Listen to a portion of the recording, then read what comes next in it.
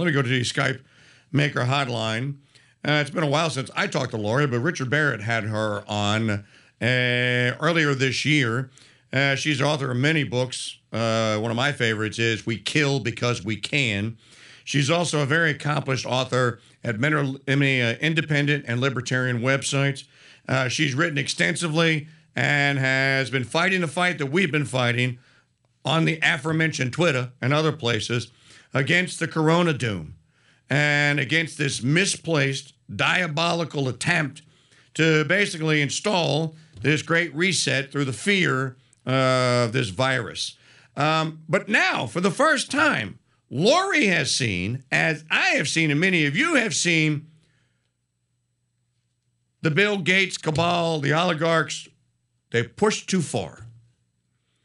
The mandatory vax passport is a bridge too far for many people.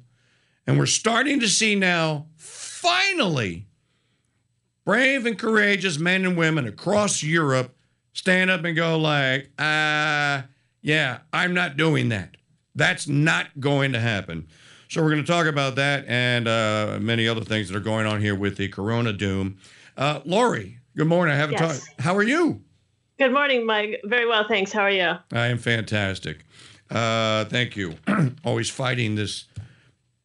Since I got the corona doom last November, I got it naturally and beat it naturally. Yeah. So did I. Yeah. It kind of messed my sinuses up though permanently. It seems. I never had allergies before, but I have them now. Mm-hmm. Well, you can apply now. You can apply for long COVID disability. Congratulations. Maybe I'll do that. So you're in the fight, as I've been in the fight. We see this, first of all, in all of your journalistic career, covering the drone industry and the kill industry, which is filled with lies and deceit. Does the Wu flu industry top the war of choice and killing because we can industry? I think it does. At this point, the battles are joined because we have the Pentagon and the medical industry merging into a single MIC, the medical industrial complex now with COVID and the military industrial complex. It was just reported that the Pentagon announced that the U.S. Army had awarded Pfizer a $3.5 billion contract to manufacture 500 million doses of the COVID-19 vaccine by the end of the year for distribution around the world. Now, that does not bode well for the future of freedom. Why is the Pentagon, first of all, buying vaccines? And who do they actually plan to distribute them at gunpoint? I mean, what is going on here? This is becoming more and more frightening by the day, to be honest. So the medical industrial, actually, you could do MMIC, the medical military industrial complex. Well, I actually think it's the medical industrial congressional media academic pharmaceutical banking logistics complex. So it's actually pretty sprawling. It's pretty sprawling, but the pharmaceutical component now is, on the rise because they've somehow hoodwinked, the majority of or a good chunk of the population into believing that somehow they're philanthropists, when in fact they're just trying to sell their products as usual, which they've been doing for decades. So now they've latched onto this COVID narrative, and looks like they have booster shots in the works. They just sold 500 million doses of the vaccine to the Army for distribution worldwide. And, this just should serve as a reminder to people that these vaccines are not free. We paid for them with our taxes. Right. Okay. And so we paid for them. And now we're also being told that we're obliged to take them regardless of our health condition, which is a very disturbing development. For one, because health choices should never be dictated by your government, because the government works for you. You don't work for the government. Well, that's the way it's supposed to work. Yeah, that's the way it's supposed to work. But now we have this really frightening public health apparatus, which has become more and more tyrannical over the course of the last year and a half. I mean, I think it started out that everyone didn't really know what was going on. And so many people were like, okay, we're going to listen to Dr. Fauci. He knows what he's talking about. And so they bought into it, because of fear of death. They were told, that this is a pandemic.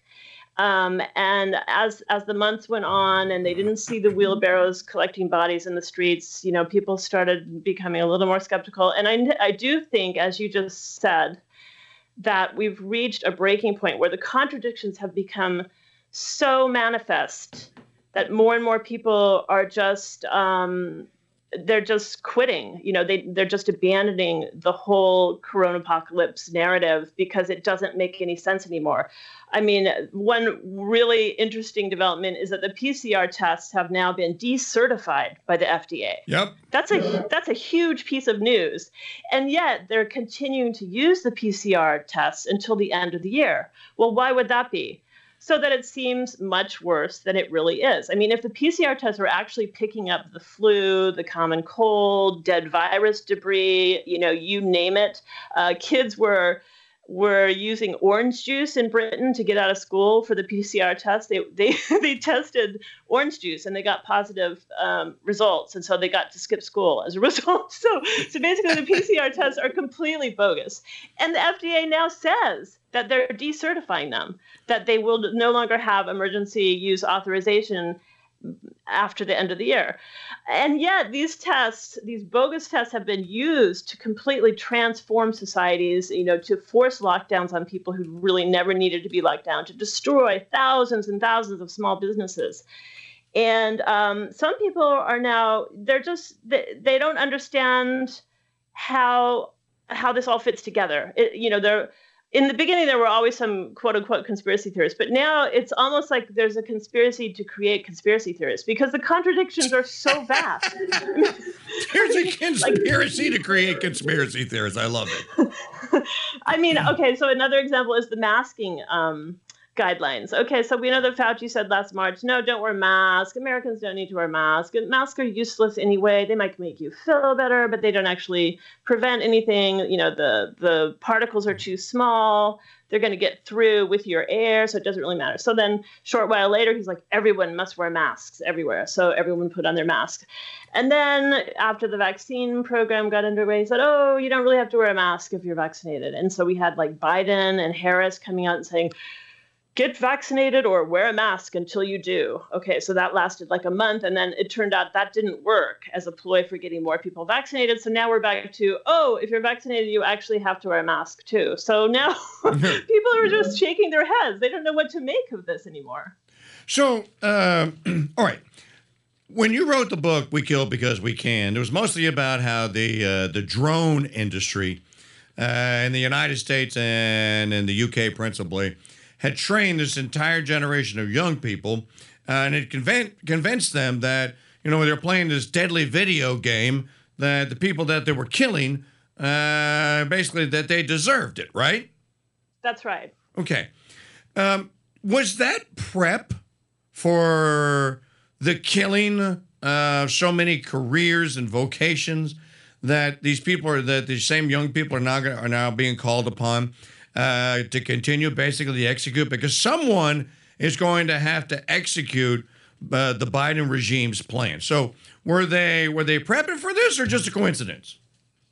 I think it's maybe halfway in between. I believe that the massive propaganda campaign that has attended this coronavirus episode in history has been modeled on what the Pentagon has been doing for many decades. So you can see this in the creation of a divided society where the unvaccinated are denounced as almost traitors, right? So you see the same sort of propaganda things going on in media, like everyone, the unwashed, unvaxxed, unmasked masses are evil now, and the vaccinated people are good, and you're selfish, and all these things if you don't get a vaccine, even if you already recovered from COVID. Right. So which of course flies in the face of everything we know about immunization. I mean, vaccines, after all, are modeled on natural immunity. And yet this entire vast population of people, I think it's more than 100 million Americans, have already had and recovered from COVID. These people are being told, you must get vaccinated, even though there's no scientific evidence that there's any benefit to you.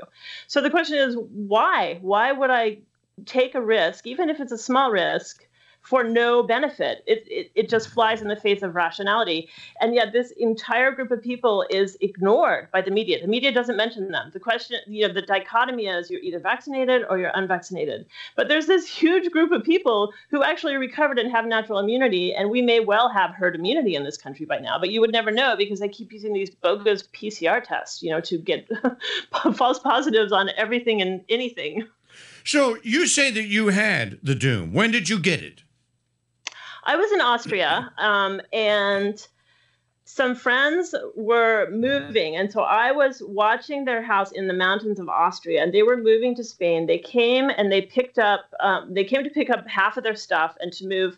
They had a sort of troop of dogs and cats, but you can only move 4 across a border in Europe, at a time. So they were moving like some of their pets and half their possessions back to Spain. But when they came to the house, they were very, very ill. They had what we thought was the flu. They were both coughing, and I was like, just stay out of my bedroom, please. So they're really sick. But of course, it's airborne. And so because we were all sharing the same kitchen, I ended up getting it a few days later, and then we were all sick. And they were so sick that they had planned to stay in the house with me for 4 days, but they couldn't drive. That's how sick they were.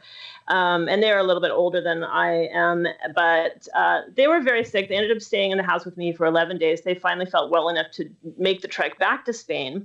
In the meantime, I was just sitting there, sick. So I had the cough. It was a very weird, crackly cough. And she left me some codeine cough syrup, which I used to sleep. And so there I was, just convalescing, doing my own private quarantine in the mountains of Austria. It was easy to do because no one lived in my neighborhood. There was like a farmer 2 miles away. So it was actually, a kind of ideal quarantine scene. But what happened, at that point, we didn't even know that quarantine was necessary or that COVID was actually a thing. We just thought it was really, really bad case of the flu. But when they got back to Spain, that's when all the borders were shut. So they were in Spain and I was in Austria, and they couldn't come to me and I couldn't go to them. And so they're like, do you mind staying for the rest of the So you had to so you were stuck in Austria, not a bad place to be. Well, exactly, not a bad place to be stuck at all. So I was quote unquote stuck in Austria for 7 months. So it took them a while to find someone who had the papers who could make it across the borders. Europe has like incredibly Byzantine regulations about everything. And so they finally found someone who could actually drive from Spain to Austria, but that didn't happen until the very end of May. So by that time, I was completely recovered. But it took me, a few weeks. I would say I was sick for about 6 weeks. And I think that's good because I obviously had a really robust response. And there's no way in hell I'm getting this thing again. And if I do, I'll recover. I already know that. So I have personal evidence that I'm capable of surviving COVID because I did. And so it makes no sense for someone in my position or in yours, having had it, to undergo vaccination when it's an experimental vaccination that has lots of side effects upon a lot of people, even though they don't talk about them in the media. So I was there in Austria. I did my part for herd immunity, and now I find people just constantly trying to bully me into getting a vaccine I don't need, which I think is crazy. Yeah, I mean, do you explain to them that you believe that you're a herd immune and that you had it, and therefore you built up natural antibodies?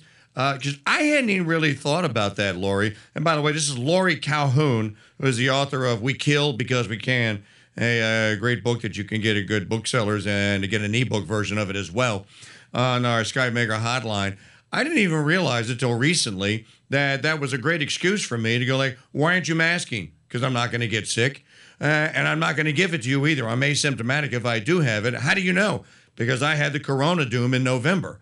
And yes, I had the receipts from the doctor who prescribed azithromycin for me, and another online doctor prescribed hydroxychloroquine. I'm like you. I got over it. Yeah, exactly.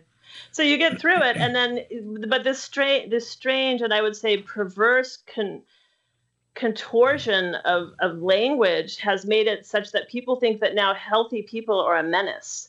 So it's like, and this I attribute entirely to the mainstream media, and that's why I said I think there are really strong parallels between the war machine and the medical industrial complex, because they're using the same sort of propaganda techniques. They shut out all alternative opinions. They shut them down on big tech as well, as you know. And then it turns out, oh, actually, these people were right back when you banned them, when they said that the virus may have escaped from the Wuhan lab. Actually, these people, may have been right. In fact, they probably were right. But, oh, well, I guess we, destroyed their media presence 8 months ago or a year ago because they said things that Dr. Fauci disagreed with, which is really frightening. This guy, I mean, he is the person who brought back gain-of-function research. There was a moratorium on it, and he decided, oh no, it's more important, we have to take the risk, whatever. So now we have gain-of-function research, and it looks like, we don't have proof yet, but it looks like the COVID-19 virus was actually developed in that Wuhan lab that got funding from Fauci, and now Fauci is our guru for how to deal with a crisis. I mean, it's preposterous. Like, if you wrote a novel with this as the plot, people would be like, no, that's just like too implausible. It couldn't really happen. So you have many essays that you've written since the Corona doom began, and maybe even before. One of them involves the villainous from One Flew Over the Cuckoo's Nest, Nurse Ratched. It is amazing that we have an entire medical industry now. It used to be a vocation, a calling, and then maybe a profession. Now it's completely industrialized of people, and now who appear by all measures, especially the young ones, that appear to be ill-educated, incapable of any critical thinking whatsoever, and also incapable of any philosophical thinking either when it comes to the great moral questions of our time. We're surrounded and being ordered about by health experts in every state, like here in Louisiana. This jerk is giving press conferences with our governor and saying breastfeeding and pregnant women should go out and get vaxxed. I think that is actually medical malpractice, and I can't believe that this is going on. I can't believe that there are not more doctors standing up against, particularly the push to get children and pregnant women vaccinated, because they were never even included in the trials used to secure emergency use authorization, and they're not at risk. Given pregnant women by definition are young, so they're in a cohort where the actual risk reduction offered by the vaccine is a middling 1%. And so they're being asked to be experimental subjects for a device which they do not even need. I mean, I think this is actually a case of medical malpractice, and I don't understand how any right-minded doctor could encourage someone to do this, given the fact that we have no data yet on the long-term side effects. We can't. I mean, they just started vaccinating people in, January, maybe late December. So that's, not even 9 months yet. So how can they possibly know what the outcome is going to be? I mean, we need to look at the history of horrible cases such as thalidomide, where they thought, oh, yeah, it's totally safe. Yeah, everyone take it. It's great for morning sickness. Go ahead, take thalidomide. No problem. We know it's safe. We tested it in trials. Well, pregnant women were not included in those trials. And they were prescribed this medication, and there were thousands of deformed children born, and thousands who died right after childbirth. And it was a complete tragedy. And you could see this could happen again, because we just actually don't have any data. I mean, I hope it doesn't happen, but we don't have any data. And to say, as the CDC director has said repeatedly, that we have no evidence that these vaccines will harm pregnant women is incredibly misleading, because there's no data at all. Of course, there's no evidence because they haven't tested anyone. so that doesn't mean that it's by default safe. It means that they don't know, and it's frightening the way the propaganda has been used to redefine, what is supposed to be good practice and what is supposed to be health and what a health menace is and what sort of risk you should be willing to take for, no benefit essentially.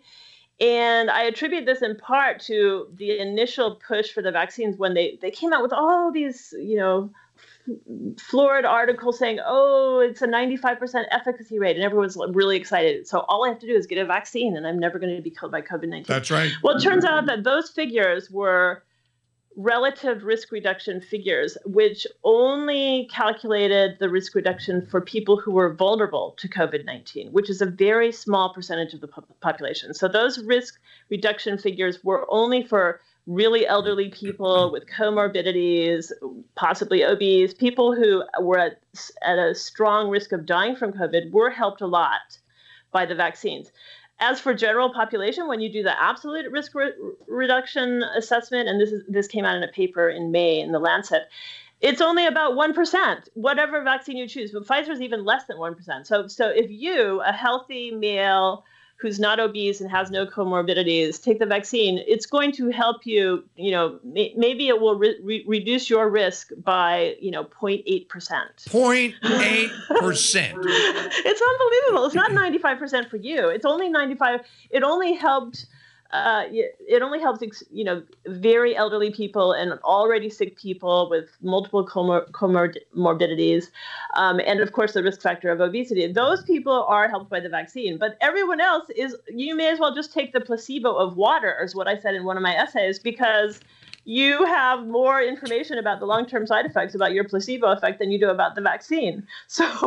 And you could improve upon that water and improve upon your intelligence by taking the placebo of smart water, right? It's smart water. Hey, Laurie, I want to go back to some medical stuff here. Okay. You talked about what we don't know about the Corona Doom jab, the Franken jab, the death jab.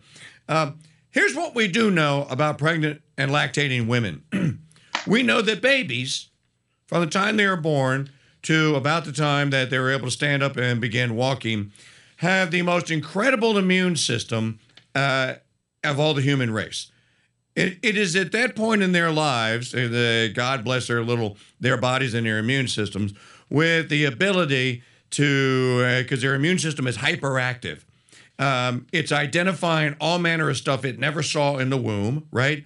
All kinds of bacteria, all kinds of viruses, all kinds of amoebas and protozoas, and all sorts of little creepy crawly little things they can only see with a microscope. But their little immune system is so hyperactive on identifying these things, and it's zapping them. It's building its immunity up it's going to have for the rest of the child's life. It's forming the building blocks of its immune system. This is scientific fact. You'd agree, right? Yes. Okay. Then you talked about medical malpractice. This seems to me to go beyond medical malpractice. This seems to me to be bordering now on Munchausen by proxy syndrome. These doctors out there telling these pregnant women and those that are lactating and breastfeeding their children, by all means, that it'd be the greatest thing you could do for your child would be to go get the Franken jab and then possibly transfer it to them through the breast milk. Yeah. That's beyond, that's malice aforethought, if you ask me. I don't know. It's either profound, ignorance or cluelessness, or it is evil. I mean, I have to agree with you. For months, I always try to be as charitable as possible. So for most of the first year, I was like, okay, Fauci, maybe he's not the sharpest knife in the drawer, but he's probably an okay guy. I'm starting to question that now, because it's just like the propaganda just doesn't stop. And, he came out after, the allegations about the possible leak of the Wuhan virus, of the virus from the Wuhan lab as having, some validity. And he came out and said, on multiple media outlets that, if you're criticizing me, you're criticizing the science, which is just crazy. I mean, I'm now thinking that this guy may really be a megalomaniac. I mean, who says such a thing? La science, c'est moi. That's just like so absurd. I think he has, I don't know, he has some sort of delusions of grandeur at this point, and not without reason. He's built up this entire cult following. So half of the world now just jumps at his behest. Whatever he says, he says, "Oh, double mask. It's just common sense." So people start wearing 2 masks. But okay, as you wrote on June the 22nd of this year, the con job of the century, and you explain in the con job of the century. You can find this at the libertarianinstitute.org, by the way. You explain what a con is, confidence in the person that's scheming you, and then what a job is. Then you explain what a Ponzi scheme is. Now, when you say the con job of the century, do you just mean of this millennia century or the last 100 years? Yeah, I want to say that it's of the 21st century. Okay. So, I think it actually does surpass the war on terror. It's gotten that bad, and it has faster too, quicker. Yeah, faster, quicker, and when you look at the developments around the world, where public health officials and government officials keep relying on so-called facts that have already been debunked. So, for example, the insistence on masking. There's actually no demonstration that they really work, but they keep imposing these masking requirements. In fact, there are scientific studies that show that they don't work, and that there's no distinction in outcomes between places such as Sweden, where there is no hard mask requirement, and Germany, where there's been a really severe mask requirement. They actually required surgical masks, so you couldn't get away with like a bandana as you do in this country. So, right. But no difference in outcomes. And so the officials keep doing this. I mean, I think San Francisco just imposed another mask requirement based on Biden's announcement, that masks are back in play for vaccinated people, which is based, again, on what Fauci said, which is based on some like obscure study, that they won't share with the public, which is really bizarre. So, or not, depending on what you think about these people. So because everyone is as usual, politicians are sort of a little bit behind the ball, so they're basing all of their policies on stuff that everyone pretty much believed in March 2020. But like a lot of this has fallen away. There have been many studies now demonstrating, for example, that already infected people derive no benefit from the vaccines. There are published peer-reviewed studies in Lancet, and there's a study in Nature demonstrating that the vaccines actually offer you no benefit. And yet you still have these politicians pushing for universal vaccination all over the world, in places like Australia, in France. I guess we should talk a little bit about France and the protests going on there. Yes. Because Emmanuel Macron has made it a law that you have to show a Vax Pass to go to a restaurant, a cafe, basically any public venue. And the French people are coming out en masse to protest this because, as they say, liberté, liberté. Okay, so they're protesting in the streets all over France. This, unfortunately, is getting no coverage in the mainstream media. Nope. But it shows you that people are not going to take this lightly. They're not sitting down. They're not going to comply. So, of course, some people do comply because they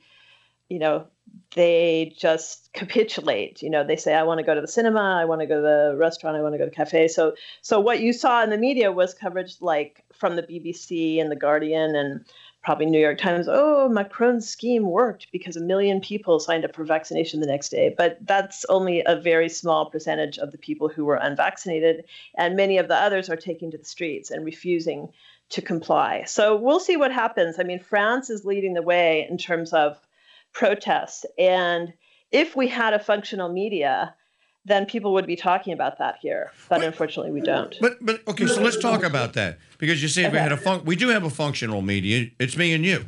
You're on a functional media service, the Crusade channel here, functional and free. Let's not forget, you were my go-to gal reporter on the ground the day of the Brexit vote. You remember? That's true. Yeah, that is absolutely true. We were international that day. And this is the first indication that anyone in the world got because of me and you and this radio station. You were telling me, you're going like, Mike, I think this thing is going to pass. I think they got it all wrong.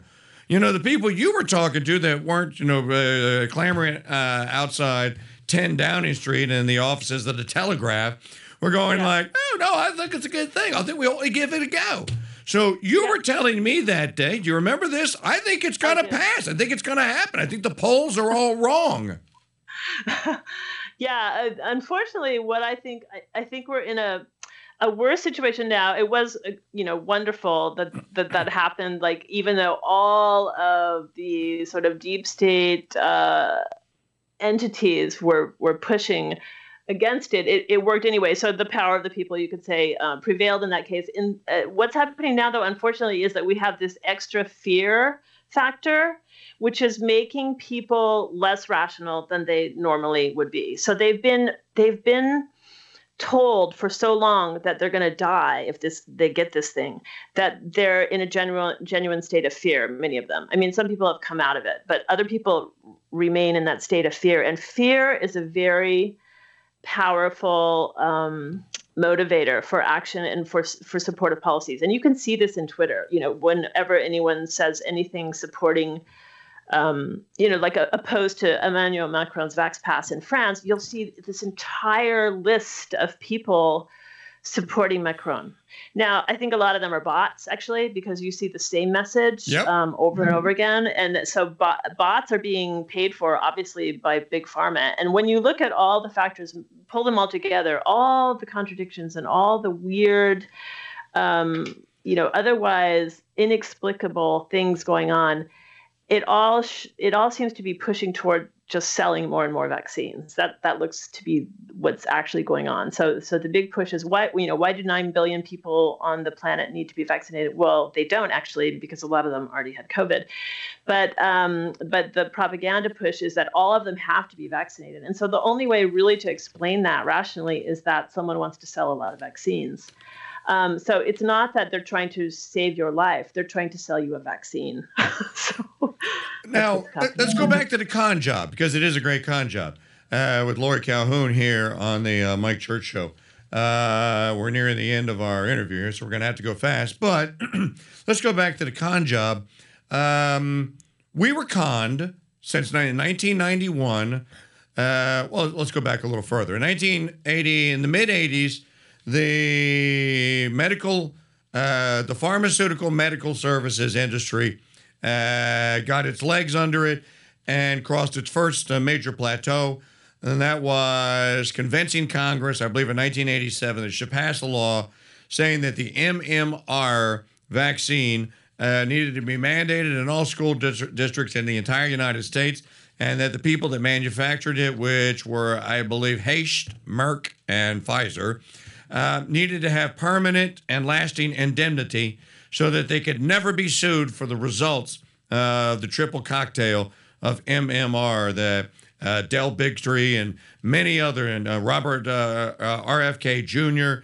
and so many others have looked into this and studied and going like, that's where we got male autism spectrum and why it's growing here. But my point being that you go back to the mid-'80s, this is when the pharmaceutical industry became a thing. And they have been prescribing then 2021 for 35 years. They have been poisoning almost every single living American, save for the Amish and a few others that are holistic and refuse to imbibe their poison. Nothing has been done. Nothing has been accomplished to even slow this train down. So the Corona Doom, the Franken-Jab campaign is just the end result, logical conclusion of a big pharma-addicted society. Would you agree with that? I think that is a perfect and excellent analysis. I think that you pinpointed the starting point. Right after that happened, right after they suddenly got this political power when they were granted immunity, ironically, from prosecution for things that went wrong with their own products. Right after that, there was also a big push for psych meds. So with the launch of Prozac in 1987, suddenly lifestyle meds such as Prozac, Viagra, all these things were pushed onto people. And then a second really important turning point was in 1997 when the FDA actually stopped preventing pharma from advertising direct to consumer. It used to be that, you would go to your doctor and your doctor would tell you what you need. But suddenly the television, in between Cheerios and Tide commercials, the television is telling you, oh, look, do you move your legs in the middle of the night? You may have restless leg syndrome. Restless leg syndrome. I remember that one. You remember that? And you need a psychiatric medication, to counter it. So as a result of the direct-to-consumer advertising of these, many of them psych meds, but also cholesterol meds, all sorts of things, preying on people's fears, like, oh, you might get a heart attack, but we can preempt that, so take this medication. So this has gone on since 1997. And as a result, people go to the doctor and say, oh, I heard about blah, blah, blah from my friend. And then the doctor writes a prescription, and then the person is on the drug. So their business plan is to make everyone a patient for life. Health is not what they want. They want to sell you drugs. And in order for them to sell you drugs, you have to be sick. So what's happened with this new inversion of health and sickness is that suddenly healthy people are being painted as a menace. So people who have been vaccinated and want to get near people who are unvaccinated, they don't even ask them, did you recover from COVID? Could you have natural immunity? They don't care, because they've created this polarized dichotomy of vax versus unvax, which is, good versus evil, right? Once again, the same old Manichaean division that is used every time someone wants to start a war. So they're doing this now. They're creating a civil war among the populace of people who are going to go along with this mandate, this attempt to mandate forced experimental procedures on people who are unwilling. And it's very, very frightening. Well, I think they're going to get I think they're going to get away with it in some places. I think in states like California and Oregon and Washington and New York and New Jersey, I fully expect that the good people that live in those states and have yet to say yes to the jab, through some sort of coercion, are going to be told they have to have it. Which is a complete demolition then of the power that's been gained by the pharmaceutical industrial and the medical now industrial and military industrial complex, because people have there's a lot of writing out there. There's a lot of talk. There's a lot of writing. There's a lot of alternatives out there to being big pharma up. I mean, look, I'm someone that endures on a daily basis a pretty bad case of plaque psoriasis. I went to my doctor, and thank God he's old school, before I knew any better, and asked him about these newfangled drugs that supposedly rid you of psoriasis. Well, no, they actually alter your DNA. And there's other research that suggests that people like me, that the psoriasis is an extra filter on top of my lungs and my kidneys and my bladder and my liver to filter bad things out. But my old school doctor said, no way. I don't prescribe it, and I won't, and I don't suggest anyone to take it because it actually alters you. So we don't just have a pharma industry that's content with just poisoning us and getting us addicted, which is why I think everyone must get the jab. There's got to be something in there that is going to cause in future years either a medical or a mental desire to get something else that's coming out, and people will voluntarily say yes to it. Yeah, I think that is probably right. I mean, given if you look at this as an extension of what happened with psych meds, that's certainly the story of what happened with psych meds. So people were given SSRIs, selective serotonin reuptake inhibitors, when they had like small bouts of depression, like a loved one dies, you become depressed. That's actually totally normal. Like if you're not depressed when a loved one dies, there's probably something wrong with you. But these people were prescribed antidepressants and SSRIs. And then what happens is, again, it does change your brain. So once you have, just to give the example of selective serotonin reuptake inhibitors, when you take these drugs, it keeps the serotonin in your cells longer than it would normally stay. And so your brain reacts by saying, oh, we actually have too much serotonin going on. So we're going to stop producing as much serotonin, and we're going to increase the receptor density to pull this out. And the effect on that of that is that when the person then stops taking the medication, then the brain goes a little bit berserk because they're like, oh, there's not enough serotonin here. You have like a deficiency of serotonin now. So then you become super depressed. So then this is taken as evidence that the person needed the medication in the first place. But in fact, the medication is what changed the brain to make you need the medication. It's really sinister, to be honest.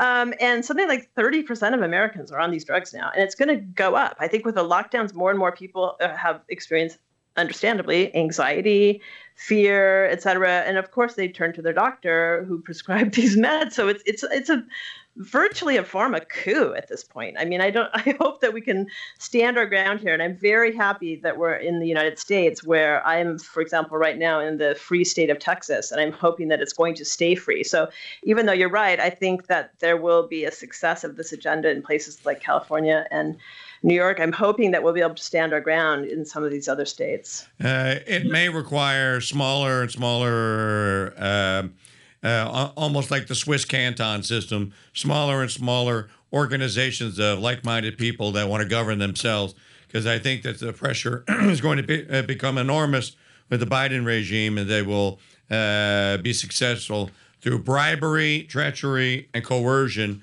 to win over reticent governors. Laurie, we're out of time, but I have one final question for you. So your most notable book is We Kill Because We Can, used to describe mainly the military-industrial complex.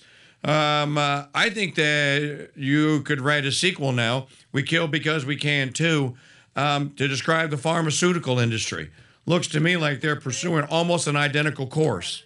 Yeah, that's an excellent idea. And I have written quite a few essays over the course of the Corona apocalypse. So that is an excellent idea. I think I'm going to follow your advice on that one. Thank you, Mike. Oh, you're very welcome.